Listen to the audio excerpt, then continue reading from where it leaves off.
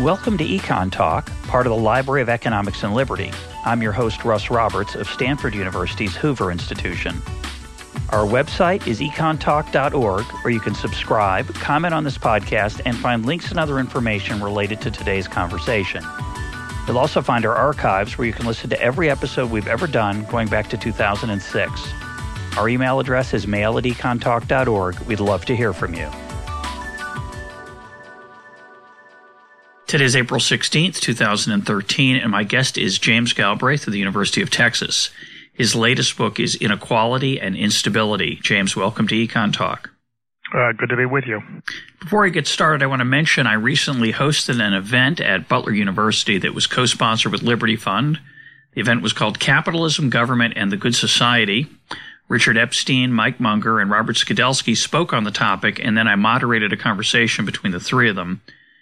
Today's guest, James Galbraith, was supposed to make that a quartet, but weather intervened, and he wasn't able to arrive in time for the program. There will be a very nice video of the event produced by John Popola. When it's available, we'll put up a notice at the Econ Talk homepage, and I'll tweet on it. I remind you that you can follow me on Twitter at EconTalker, EconTalker, and we may get an Econ Talk podcast out of it. But in the meanwhile, I'm happy to have scheduled this interview with James Galbraith so that listeners can get a sense of his worldview. So let's get started. Our topic today is inequality, but we're going to get into some other issues as well. Now, James, you have a very different view on the topic compared to either what I would call the mainstream view on the left or the right. Many on the left argue inequality is partly caused by a lack of progress by the median worker since the 1970s. The average person's been left behind, and so it's not just inequality that we need to worry about, it's stagnation. On the right, when we talk about inequality, the argument you often hear is that, and this is certainly a common view among many economists, left and right, that the growth in inequality over time is due to technological change, differences in productivity that have been biased against low education, low skilled workers. Now, what's wrong with those arguments in your opinion? I think in particularly the case of the second, they start from a hypothesis which was framed before there was any factual foundation or body of evidence against which one could judge it. The way you've characterized the first position, it's really not about inequality at all, but rather tying up the term into a larger set of concerns about the stagnation of wage growth. And I think that's a substantially different set of issues. My approach, how does my approach differ? I've been working on this for between 15 and 20 years. And from the beginning, I realized that if you wanted to speak sensibly about the subject, you had to enrich the available body of measurement in order to be able to get a clearer picture of what's been going on both in the United States and the wider world.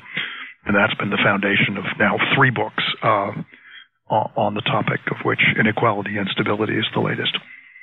Well, let's take each of those claims of the left and right, and I certainly agree with you that the claim I attributed to the left does conflate inequality with what you might call middle-class progress or middle-class prosperity or the middle-class period.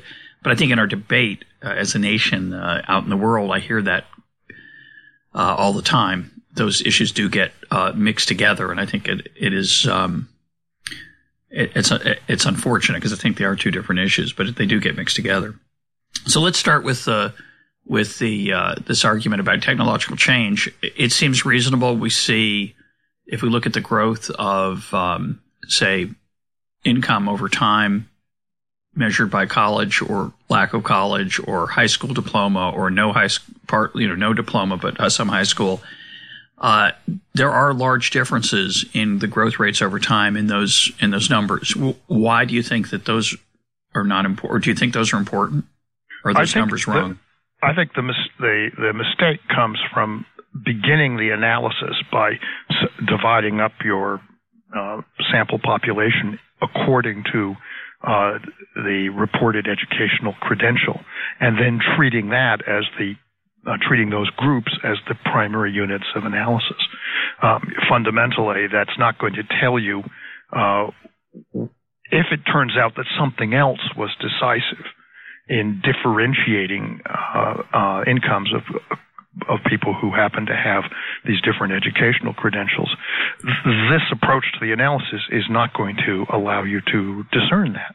And it turns out that if you start with a much more eclectic approach to the primary information set, to the classification, you can distinguish the things that are important from things that aren't. And there simply isn't any evidence that inequality is being driven by educational status as such. Clearly, it's quite possible, indeed the case, that people with higher level educational credentials also tend to be people who have access to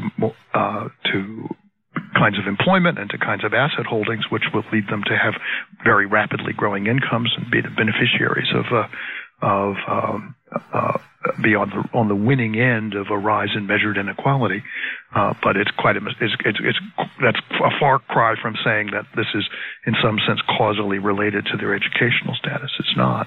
So you're arguing that let me stick with the standard argument for a minute. The standard argument is that as globalization has increased and as technological change has encouraged the information economy, people with high levels of education are particularly benefited by that move toward the information economy. People at the low end of the education distribution are competing because of globalization with low-wage workers outside the United States, so they have trouble sustaining any wage growth. The high end is benefiting from the increased demand for their services, and that I would say is the standard economist view. I have my own issues with it, but what that view has been in circulation since the early 1990s, when it was advanced in a very prominent article in the American Economic Review. And at that time, as I said, the evidentiary foundation for it was practically nil. What you had were some surveys at widely disparate times showing that that income inequality had increased between the 70s and the late 80s, for example. And it was very hard to know. First of all, this is data restricted only to the United States, so it's a very, from the larger standpoint of economic analysis, kind of provincial perspective. But secondly, given that the information set was so limited, you really couldn't tell when the increase in inequality had occurred specifically, or link it to the changes in the structure of the American economy over the course of the 70s and 80s. So what I did in the first book that I did on this, which was a book called Created Unequal, The Crisis in American Pay, that appeared in 1998, was to construct new inequality measures based upon data from the Bureau of Labor Statistics, Employment and Earnings data sets, which enabled one to basically track out the rise of inequality in pay structures on a year-to-year basis. And it became very clear from that the rise in inequality was a temporarily limited phenomenon, that things had been driven up very dramatically by the recessions of the early 1980s, that what people who lived through that period knew to be the dominant fact of the time, which was that a lot of well-paid blue-collar workers were losing their jobs, was in fact the thing that's most closely associated with rising inequality in the wage structure. And that's clearly it's a deep stretch to link that to educational status. And the fact was that there were well-paid unionized jobs all across the American Midwest that got wiped out in the surge of, first of all, in the recession and the surge of globalized trade that followed it. But mainly it was the recession of the early 1980s that you can see very clearly in the data. So before we get to the larger picture that you have to tell with your data, I want to go to the argument that I mentioned earlier from the left, which again is also somewhat of a mainstream view, I think, among many economists, left and somewhat to the right, which is that putting inequality itself to the side, that there has been middle-class stagnation for the last 30 or 40 years. You're critical of that view. Why? I would say I'm skeptical of it. The median wage, as a technical concept, is a very kind of slippery entity, and one can easily imagine a world in which every individual has a growing income from work, wage income over their lifetime as a result of seniority and promotions and so forth. And yet the median wage, which is constantly, and yet the median wage remains stagnant. And the reason for that would be that people at the high end, at the end of their careers, leave the workforce and retire. And people who come into the labor force as young people come in at lower wage rates. So the population, that the person who is at the median, is changing all the time. And one of the things that did happen in the United States over particularly the 80s and the 90s is that you got a great many older white male workers who retired, left the labor force, or were forced out again in the slump in the early 1980s in particular, and then again in the late 1980s.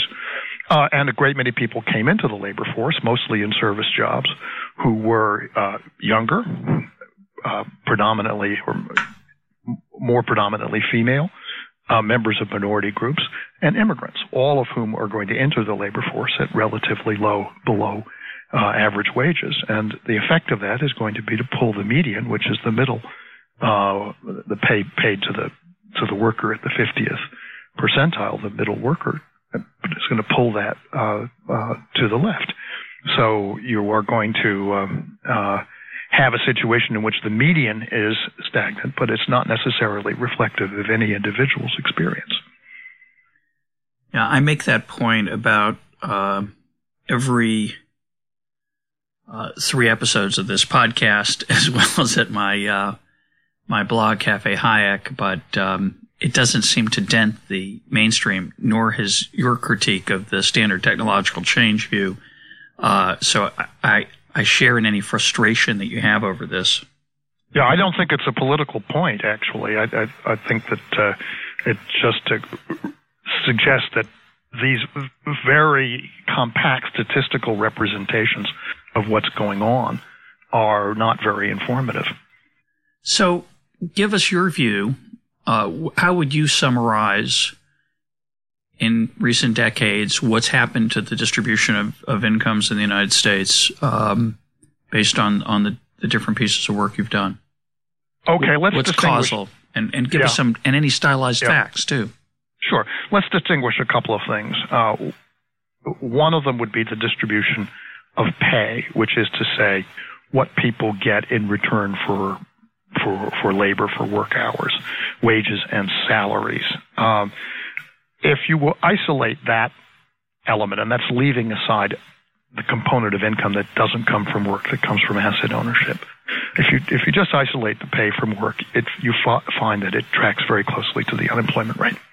And the reason for that is that people who are, I suppose, like you and me, paid on a salary basis, our incomes don't vary very much with economic conditions. But people who are paid on an hourly basis and whose hours vary from week to week depending on economic condition are very sensitive to economic situation, and in a weak period, their weekly earnings, which is what's actually being measured, tend to fall, and in a strong period, tend to rise. And so the pay structure, as measured, which is really a structure of weekly earnings, tends to become more compressed and egalitarian when the unemployment rate is at, say, 4% or below, as it was, for example, in the late 1990s. You can see this very clearly in the data. Now, if you're looking at incomes, the picture is entirely different because the picture is governed. The inequality of incomes is governed by the contribution made by capital income, by stock options realizations and capital gains and related, also incomes paid by firms which are basically drawing on venture capital and paying out their the proceeds of that kind of investment to their employees in hopes of breaking into new markets. And so you have incomes which are extraordinarily concentrated in a small number of sectors and parts of the country. The financial sector is always very important because it's the source of the funds and it's earning the fees on all of this. And then whatever it happens to be financing at any given time is important. So in the late 1990s, you see this in the technology sector, and in the mid 2000s, you see this in real estate, and it shows up very clearly in the data, and it's not ambiguous about what's going on. But that income inequality, which is say driven by by capital incomes, is really reflecting the experience of a very small piece of the population. I mean, one of the things I do in the book is to isolate how many counties it would take to make this effect go away altogether, and the answer is 15. Yeah, that's rather remarkable. And those 15 are concentrated, if I remember. This is from 1993 to 2000, and these are the Manhattan, New York is always an important piece of the picture, and the other big piece in the 1990s is Silicon Valley and King County, Washington, Seattle. So it's as I say, looking at the data and breaking it out in this way gives you a pretty clear and unambiguous picture of what's going on. Yeah, I found that fascinating. So let me just try to restate it. If you take 15 counties in the United States and you take them out of the data, and these counties would be from where I would summarize it as where the financial and high-tech sectors had a strong, in the 1990s, that's right, yeah. Had a strong role to play in employment and wages. You take those out of the data, then between 1993 and 2000, you see no change in inequality in the United States. No change in income inequality measured between counties. Now, some counties are very large, and there are obviously increases in inequality that would still be within counties, but the component that exists between counties is a very important one, and you can isolate it in the data very easily. It tracks the overall inequality measure very well. Let's say something that's done from the census, and you can show that the extent to which incomes booked in this very small number of places are really driving the changes. So going back to your earlier point, that was a time when unemployment was relatively low, and what was pushing the change in inequality that did exist were increases in the demand for the services of people who were really good at computers and finance, right? Well, it's really increases in the demand. A lot of these firms never developed markets. It's really the financing of the investment of those firms and the incomes paid out from those investment flows that's driving it. The markets are developing at this point, but it's not all of these firms. In fact, perhaps even not many of them are actually making their money out of cash flow from the public. I'm thinking the workers, though, whose skills were in demand and whose salaries were being paid accordingly because they were scarce. If you happen to be employed, and this is a tiny number of people, if you happen to be employed by one of these emerging firms that was a favorite of Wall Street at the time, of course, people were falling all over themselves to bid for your services. But it was even better to be an owner of those companies or chief executive, because then you were participating directly in the rise of the stock prices. Right, and that's at the very high end, presumably. Right, sure. It's at the top, and these are people whose names we know because part of their corporate strategy was to advertise how rich they were. Yeah, which was fine.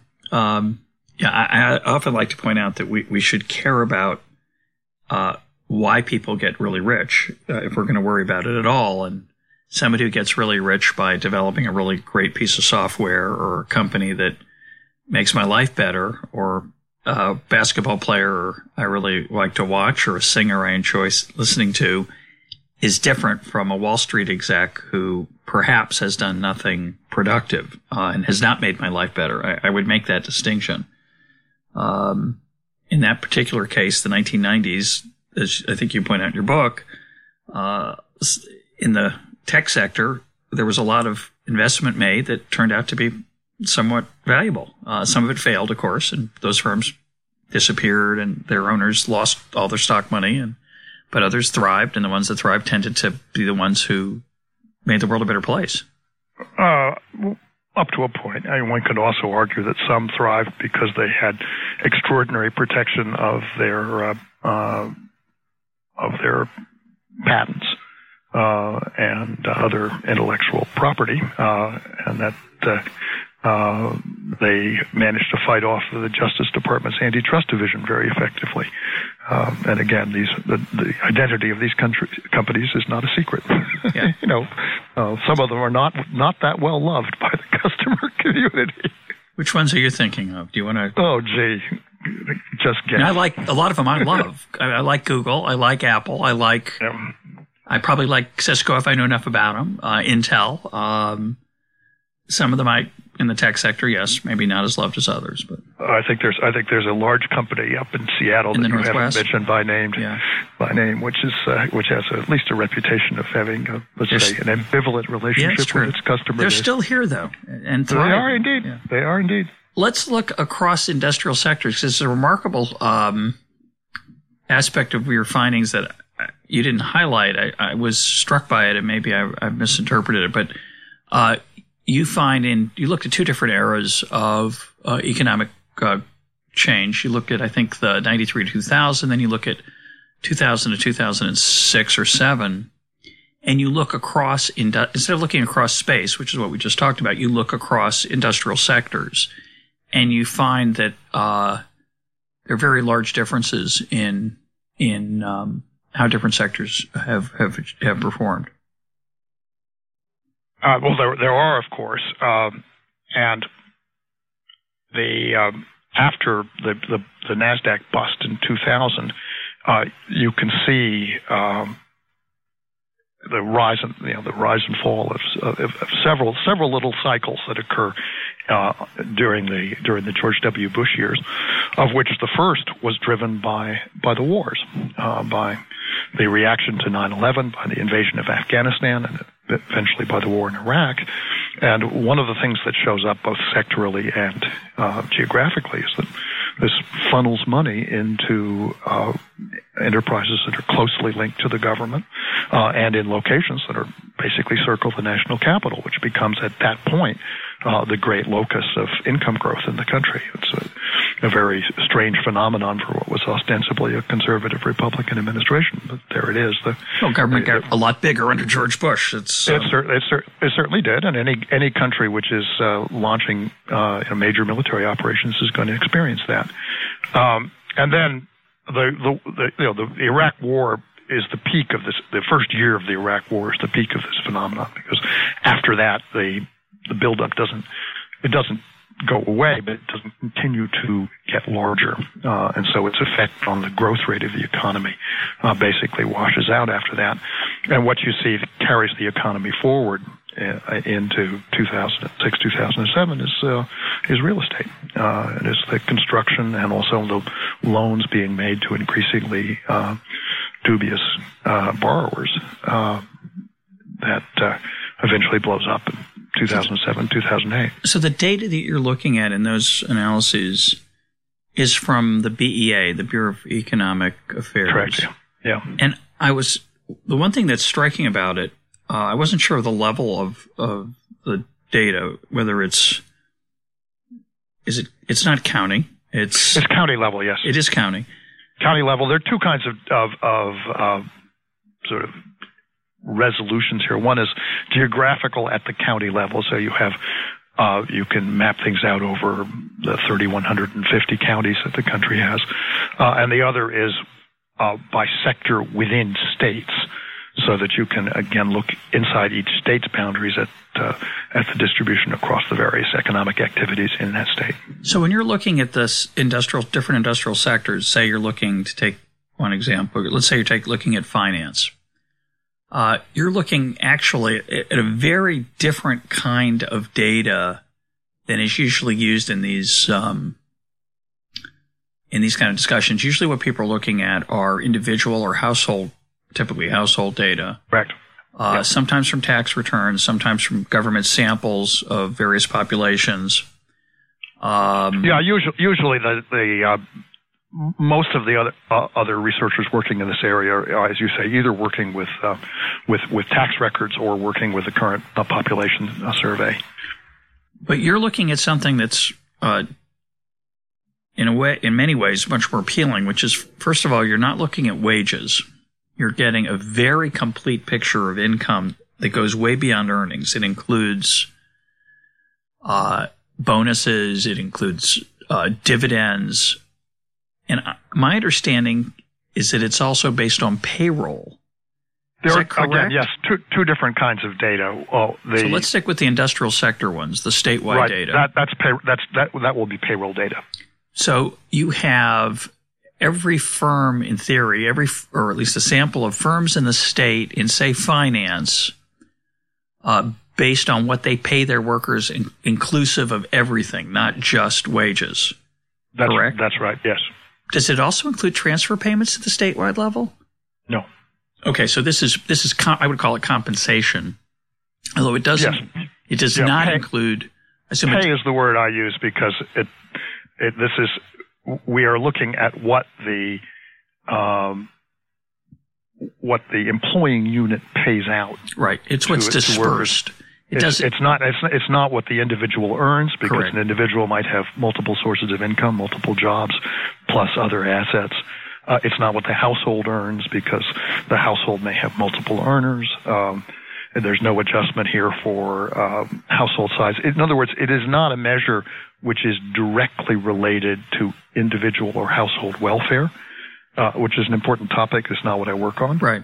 It's related to the structure, the payment structure of the economy, and that has a real usefulness for a lot of questions that economists have been concerned with, including the one you mentioned earlier, which is what is the role of technology. The role of technology really, if you think about it theoretically, it's about what businesses will pay for specific jobs. And if you have to approach that through, for example, what people are reporting as their incomes and tax records, or what a sample survey is reporting for household income, then you're really looking at it through a rather murky glass, because you're several layers removed from the effect of the technology on the structure of business. And you're also often missing types of payments and benefits that are not captured by some of the data that people like to focus on, such as wages or income. I mean, you don't include, if I'm correct, you're not including vacation days. Do you think those data include health benefits, or do they only include health? I don't know what they include there. I don't think that they include health benefits. I would assume not. But that's a question I'd have to double check. But what struck me when I looked at that, and so again, to help the listeners who don't have the table in front of them, and I don't have it in front of me, but I remember it. What we're looking at here is disbursement pay, that is pay by sector, by industrial sector, across states over a period of time. So when I looked at the, say, 2000 to 2006 or 2007 changes by sector, I was struck by two things. One, I was struck by the enormous increases by sector for some of the sectors, where salaries, where pay to workers within those sectors over time doubled in a very short period of time. That's correct, right? Yes. Those are very large changes. You might say, well, if we go back to the pre-internet, in the heyday of the internet, it's not surprising that people who could successfully manipulate web pages and do the things that were in desperate demand, it's not surprising that those wages and salaries and incomes and benefits went up a lot. But this is across fairly wide definitions of sectors. So you list, I think, 15 high growth sectors. Is that am I remembering correctly? I think that's right, yes. They are, however, in relation to overall employment, fairly small. And so what we're picking up is the same phenomenon that described at the geographic level, which is that the rise in inequality is really a matter of the increasing difference between a small favored sector that's experiencing a credit-driven boom, and the rest of the economy, which includes almost all the rest of us, who are going along as before with experiencing very little direct effect of this phenomenon. But I was struck, and that's the point I wanted to raise. I was struck by, you have the last line of both these tables. One is the pre-2000 change, and one's the post-2000 change. There's a line called all other sectors. And there's huge growth in all the sectors, not compared to the top 15 or the top 8 or 6 or whatever it is that grew the most. But I was struck by how much growth there was across the economy. And I mention that again because we're often told that, nobody's benefiting from these changes except people at the top. I accept the idea that there are sectors that are benefiting a lot more than others. But I was struck by how much positive change there was across the economy as a whole outside the highest growth sectors. Oh, yeah, I don't know what to say about those numbers. They're not that dramatic, and these are all in nominal terms, so there's no inflation adjustment here either.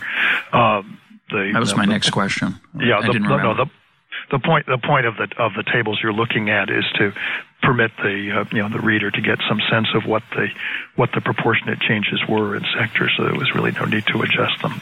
But no, the all other sectors are both compared to the high growth sectors in these tables. They're relatively low paid, and their nominal wage growth is. Well, in both cases, you're looking at a phenomenon which is probably ordinary for a trough to peak business cycle change. Do you have that table in front of you? Yeah, 6.1 and 6.2 is what. Could you just read the bottom line of those two, or say what time period they are, and give us the change? This is 1996 to 2001, and all other sectors numbers 31,000 to 38,000. And 2003. And that's over 25% in 5 years. It's nominal, but inflation wasn't very high then. To me. Yeah, but it's also from a trough. Well, not a trough. Yes, close to a trough to a peak. It's a period of substantial business cycle expansion and a major drop of unemployment. And the same 2003 to 2007. So roughly 39,000 to roughly 44,000. So yeah, again, a 10% increase over 4 years. That's 2%, 3% a year. Yeah. I don't think there's anything very remarkable about that. Well, it is to me, just because of what we commonly hear. And I just, obviously, this is a very complicated area. There's a lot going on. There's interactions when we change one thing, we change other things that we can't hold constant. I just find it interesting how pessimistic most people are about the state of our economy, even in good times. We're not in good times now, but even in good times. Well, let's just looking at that first table, which is 96 to 2001. This was a very strong period for labor earnings. The unemployment rate went down to below 4% for, I think, 4 consecutive years, and you had a lot of demand for hourly labor. So this was also the period when poverty rates, it's a well-known, remarkable moment of prosperity. Poverty rates for minorities declined to historic lows. And even in that later period, the 03 to 06, which a lot of people have described it as not much of a recovery after the 01 recession, again, I think a lot of people believe was any gains that occurred in that period, they may have been temporary, obviously, because of credit issues that we're going to talk about in a sec. But it's interesting to me how big those gains are. Well, people do experience income gains in the credit boom. I don't think anybody will look back on this 03 to 07 period as a golden age. As a golden age. You could make an argument for the 1990s in that there was this technological transformation going on, and everybody was living in the backwash of that. But the 2000s, we're looking at, on the one hand, the growth of government thanks to the wars, and on the other, the impending real estate debacle. It's very hard to see permanent economic benefits from either one of those. I agree. Let's go to the longer picture. If we go back to the to 1980, say, or even into the 70s, your suggestion then is that a lot of the changes in economic prosperity that differed across groups depended on how close you were to that credit increase of various intensities across that time period. Is that accurate for your? Yes. There's a real change in the driving forces behind American economic growth after 1980. Before that, there is, you could argue, I think, a fairly balanced set of institutional spurs to growth, with the result that you get a growth path which is reasonably steady and has both public and private components. After 1980, we become very heavily reliant on the credit cycle, and the credit cycles become increasingly intense until you get the great debacle at the end of the last decade. So when you say credit cycle, what do you mean? The growth of basically of bank credit and associated private sector venture capital extensions, and with the cycle coming when the flow stops, which it did in 2000 in the tech sector and in 2007 in the real estate sector. So do you see that? What was going on differently in the pre-1980 credit cycle then? I'm trying to understand what's different about. Is this a statement about monetary policy? You have a stronger contribution. What? Is this a statement about monetary policy or other things going on? A lot of other things going on as well. Monetary policy plays a much smaller role in the 50s and 60s than it came to play in the 80s, 70s, and 80s. But in the 50s and 60s, you have first of all the growth of the public sector. You have the extension of social welfare programs in the Great Society. You have you have the Treaty of Detroit, the strong presence of collective bargaining institutions, which gave organized labor an increasing claim on resources as time went by. And you have, and then you also have the growth of private sector credit. But the things are no one of these phenomena is dominant in this period. And whereas after 1980, it's basically labor has been neutralized. Organized labor has been neutralized, so there's no further increase in collective bargaining settlements, and the welfare state. Well, it's not taken apart, but it doesn't grow except in a few isolated episodes. Healthcare being the obvious example. Well, the Medicare Part D under George W. Bush, for example.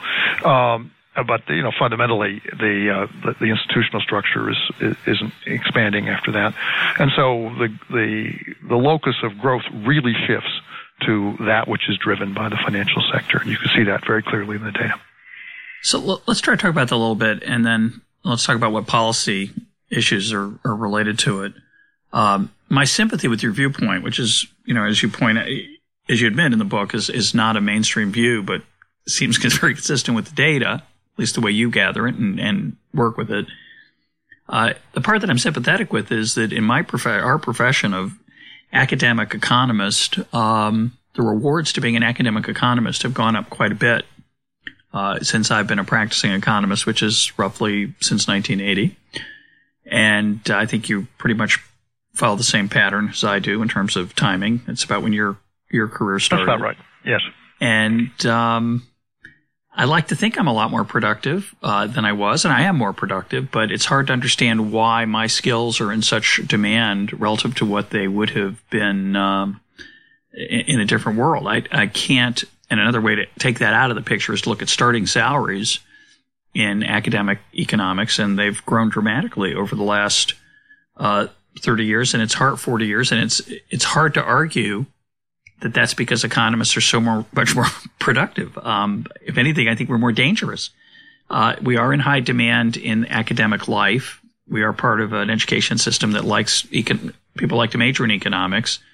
So when I look at my own situation, I'm trying to figure out how much is due to the fact that we subsidize education in a whole bunch of different ways versus how much of it is due to the fact that we subsidize finance, a field that competes with academic economics for people to work on Wall Street. And what are your thoughts on that?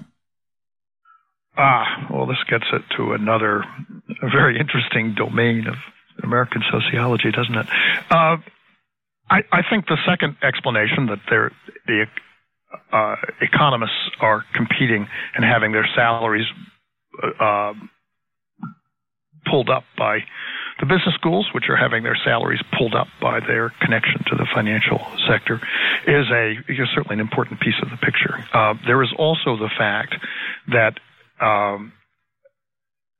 having lived through this transition, it's very visible to me that in the 50s and 60s, the young population of the country had an enormous sense of security and confidence about its future, which permitted people to have a great diversity of aspirations, and that changed in the 1970s and 1980s. Insecurity went up dramatically as unemployment became a real threat, and that drove a great many people into a much more economically competitive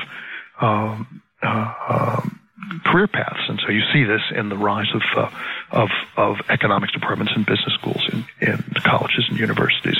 People go into them because they feel that maybe rightly, maybe wrongly, that practical. It's a practical way to get yourself a career that makes money. Yeah. So should we do something about this sensitivity of incomes and compensation to the credit cycle, to monetary policy, or should we just what can be done? If anything, what should be done? I'm inclined to favor stabilizing institutions and social insurance. Particularly when you're moving into a period of stress, the important thing is to maintain decent floors and decent and stable, secure futures for people, which means covering them from the most extreme risks. And I think that the importance of this in our present political debate really focuses on Social Security, Medicare, and Medicaid, which have been institutions which have come to define American working class, middle class life by providing basically an inalienable floor that will keep you out of extreme poverty, and has successfully done that for senior citizens and also for dependents and survivors, and providing a couple of layers of protection against medical bankruptcy and against old age related bankruptcy, and which is what Medicaid basically achieves for the middle class. Protecting those programs from what are essentially predatory attacks, efforts to restrict and limit them so that other players can cherry pick from the insurable population and make a little extra money, is an extraordinarily important political task in my view. And I would add to that, I'm very much in favor of a strong minimum wage, which should be substantially higher than it is now. And the reason for that is that it helps to set a standard for the performance of the labor market, which I think is something that we observe very clearly, particularly in the part of the country I happen to live in, is really undermined by allowing a low wage standard to prevail for workers at the low end of the scale. It's what you get is a market which becomes very insecure, very relatively unsafe, very hard to monitor and protect on safety and health standards, and causes a lot of other problems that would basically be greatly reduced if you had a much stronger minimum wage. Well, let's talk about those two pieces, the safety net and the minimum wage. On the safety net side, so do you think means testing Social Security and Medicare, which I think would easily make them solvent for the foreseeable future. Are you against that or in favor of it? I am very much against it. Solvency for a government program cannot be distinguished from the solvency of the government itself. True. So I think treating Social Security and Medicare as though they were some kind of private funds is not a reasonable approach. Well, at their current levels, they're going to be hard to keep the promises that have been made.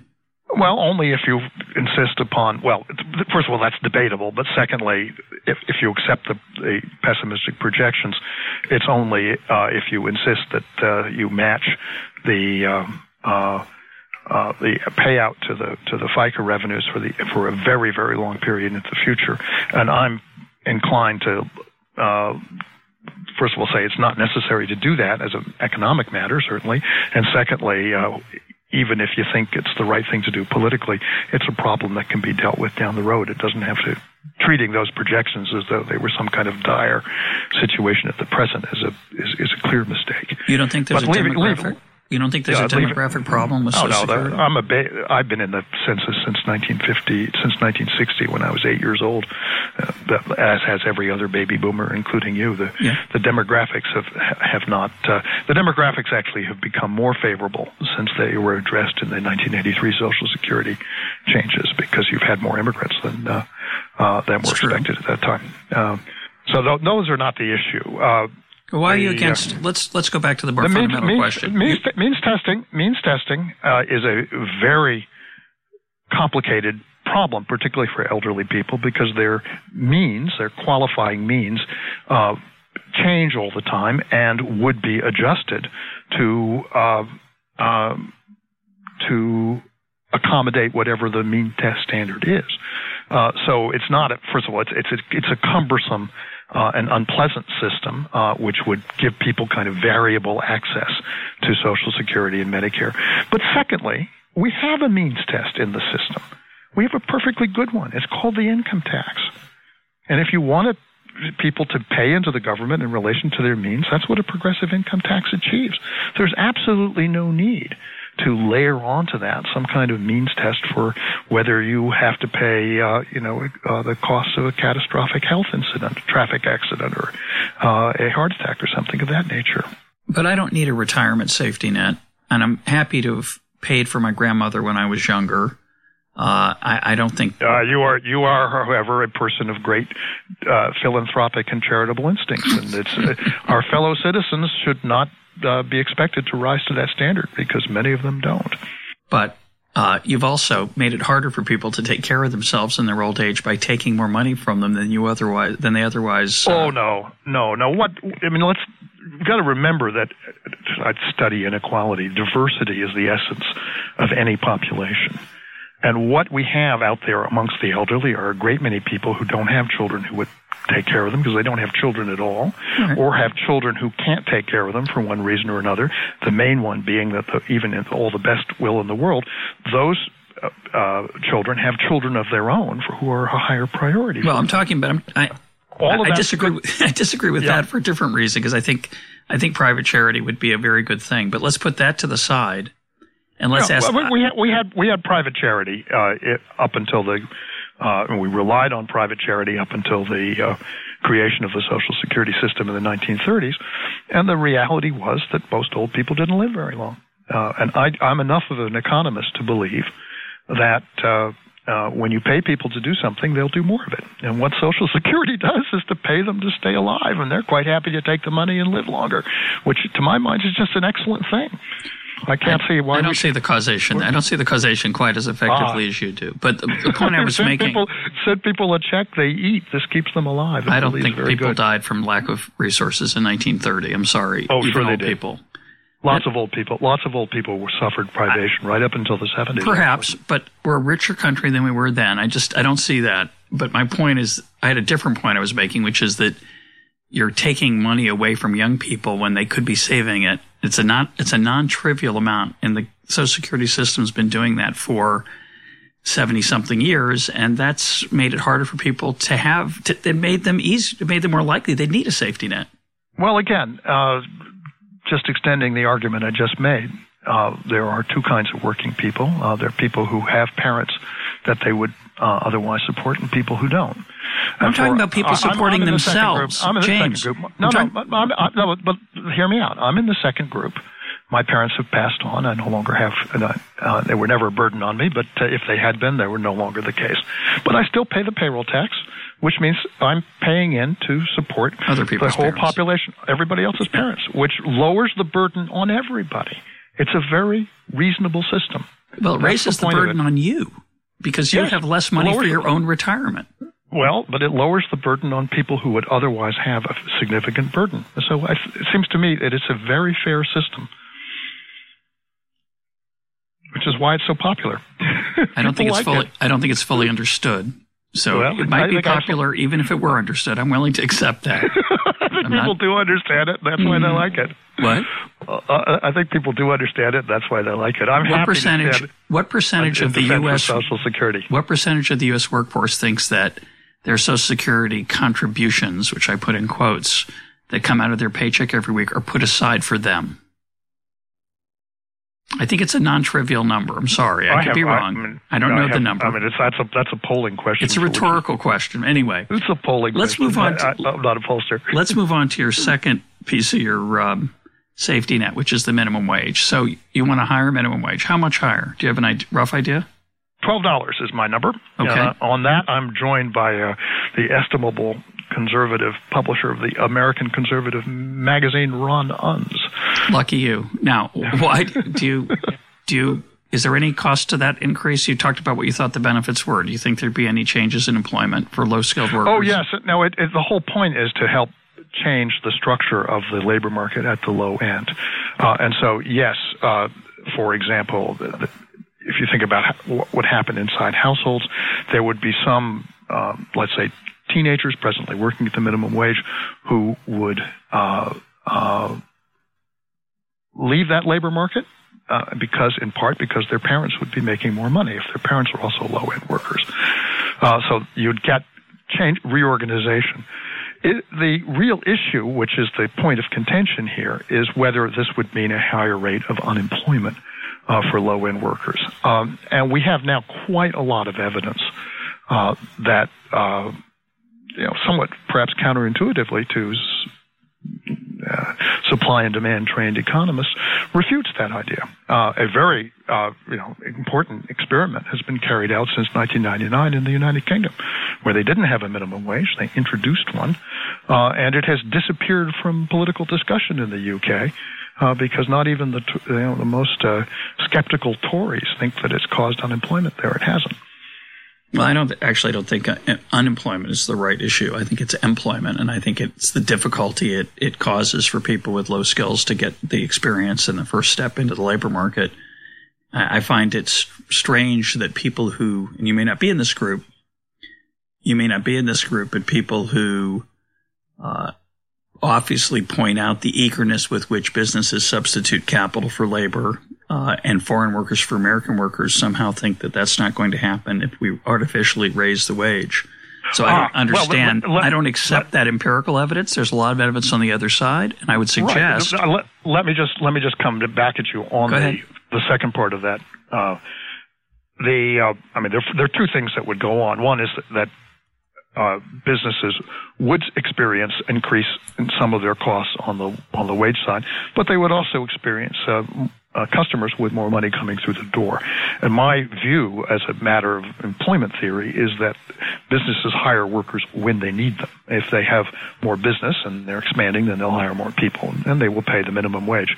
Now, on the question of bringing in foreigners, not bringing in foreigners, moving factories overseas, all the things that have happened. Factories, that's a tradable goods issue. Most manufacturing is so far above the minimum wage is not going to be affected by this.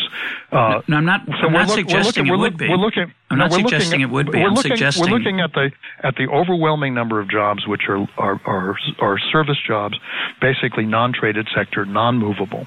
And the question is, would you bring in what would be the effect of a higher minimum wage on the incentive to bring low-wage immigrants into the market? The answer to that is that if you have a job which is paid decently enough so that a documented worker, a citizen or a permanent resident, will take it, then you have no incentive to bring in an undocumented immigrant to hold that job, because you couldn't pay that person a cut rate wage.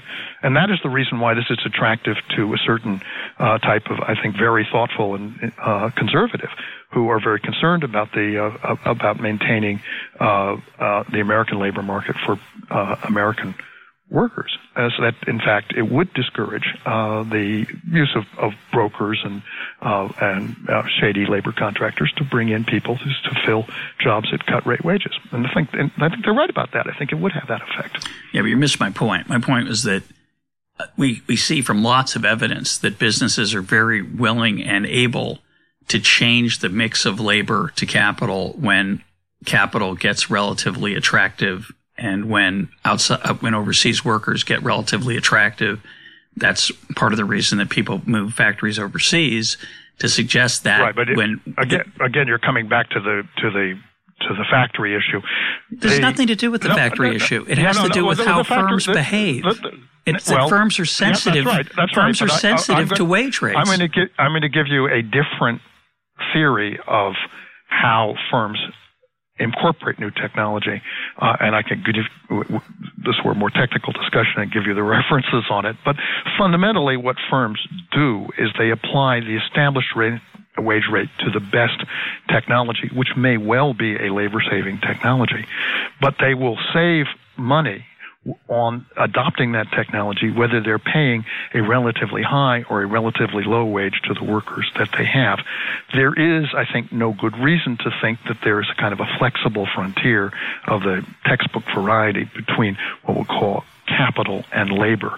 That's there's a high-level theoretical discussion around that, which I'm sure you're aware of, but I would take the position that, in fact, the wage rate is not an important determinant of whether firms move to a more advanced technology, because, in fact, they'll make money by moving to that technology, even if they're paying a relatively low wage. Okay, well, we'll agree to disagree on that. I'm going to move on to a last topic as we're getting close to the end of time. Maybe we can find something we can agree on a little bit more easily, and that's the relationship between the government and the financial sector. We started off talking about how the financial sector has driven a good chunk of inequality, both spatially and sectorally. How much of that do you think is due to the privileges that sector has accrued, and what would you want to do about those? A great deal of it is due to privileges asserted and conceded to the financial sector. Deregulation in the 1990s, desupervision in the 2000s, which permitted a great many practices that would have been suppressed in an earlier period and should have been suppressed. Practices that were frankly financial fraud and which have been given a legal impunity, which they did not enjoy in the 1990s. In the aftermath of the savings and loan debacle first under Reagan in the late 80s and then under the first Bush, the government prosecuted a whole spectrum of financial criminals and sent 1,000 of them to federal prison for, in some cases, extended periods of time. Nothing like that has happened in the wake of the far more severe fraudulent practices which came to dominate the financial sector in the 2000s. And so one of the most, I think, cataclysmic failures of the federal government, and I'm speaking of the present administration especially, has been its unwillingness to come to grips with the problem of the basic integrity of financial practices. And the problem there is it's a market problem. If people don't believe their financial institutions are trustworthy, they are not going to permit them to have resources over and above what is insured by the FDIC. They're going to be extremely careful. They're going to be staying much more liquid and much safer assets than they would otherwise be willing to do. Well, I'm sorry to say that we fixed that by extending the FDIC beyond the letter of the law and by bailing out institutions that weren't covered by the FDIC. And that's the FDIC was the best performing of the agencies in the crisis. Agreed. And I think Sheila Bair's book is really an excellent account of the role that it played. So I'm not. If you have deposit insurance accompanied by adequate, effective enforcement, to my mind, that's okay. It's where you have the bailout of an institution and of shareholders and of people who have capital, which was at risk, and deliberately put at risk, who are the beneficiaries of fraudulent practices. That's where you run into, I think, the deeper problem. Well, especially the creditors of those institutions who were made whole, weren't required to take a haircut. The FDIC was one of the only institutions that did require it, and it did it, I think, in maybe one important case. But most of the time, creditors were spared, which I think has been a terrible mistake. We can agree with that. The shareholders of insolvent banks should be they should take the loss, and then you start again with the assets that continue to retain their value. Let's close and talk about economics as a discipline. Do you think economists have learned anything from this crisis, and what should they have learned? Because I think I know the answer to the first part. I'm waiting for evidence. What I would have liked to see was an opening up of economics departments to a much more to a genuinely wide-ranging discussion of these issues. But so far as I'm aware, the first appointment to a so-called top department of someone who was a true dissident from the prevailing orthodoxies before the crisis has not yet occurred. The first one, so far as I'm aware. Nobody has been brought in from the cold as a result of this. And that is, it just tells you how far the management of economics is from being a true marketplace of ideas. My guest today has been James Galbraith. James, thanks for being part of Econ Talk. A real pleasure.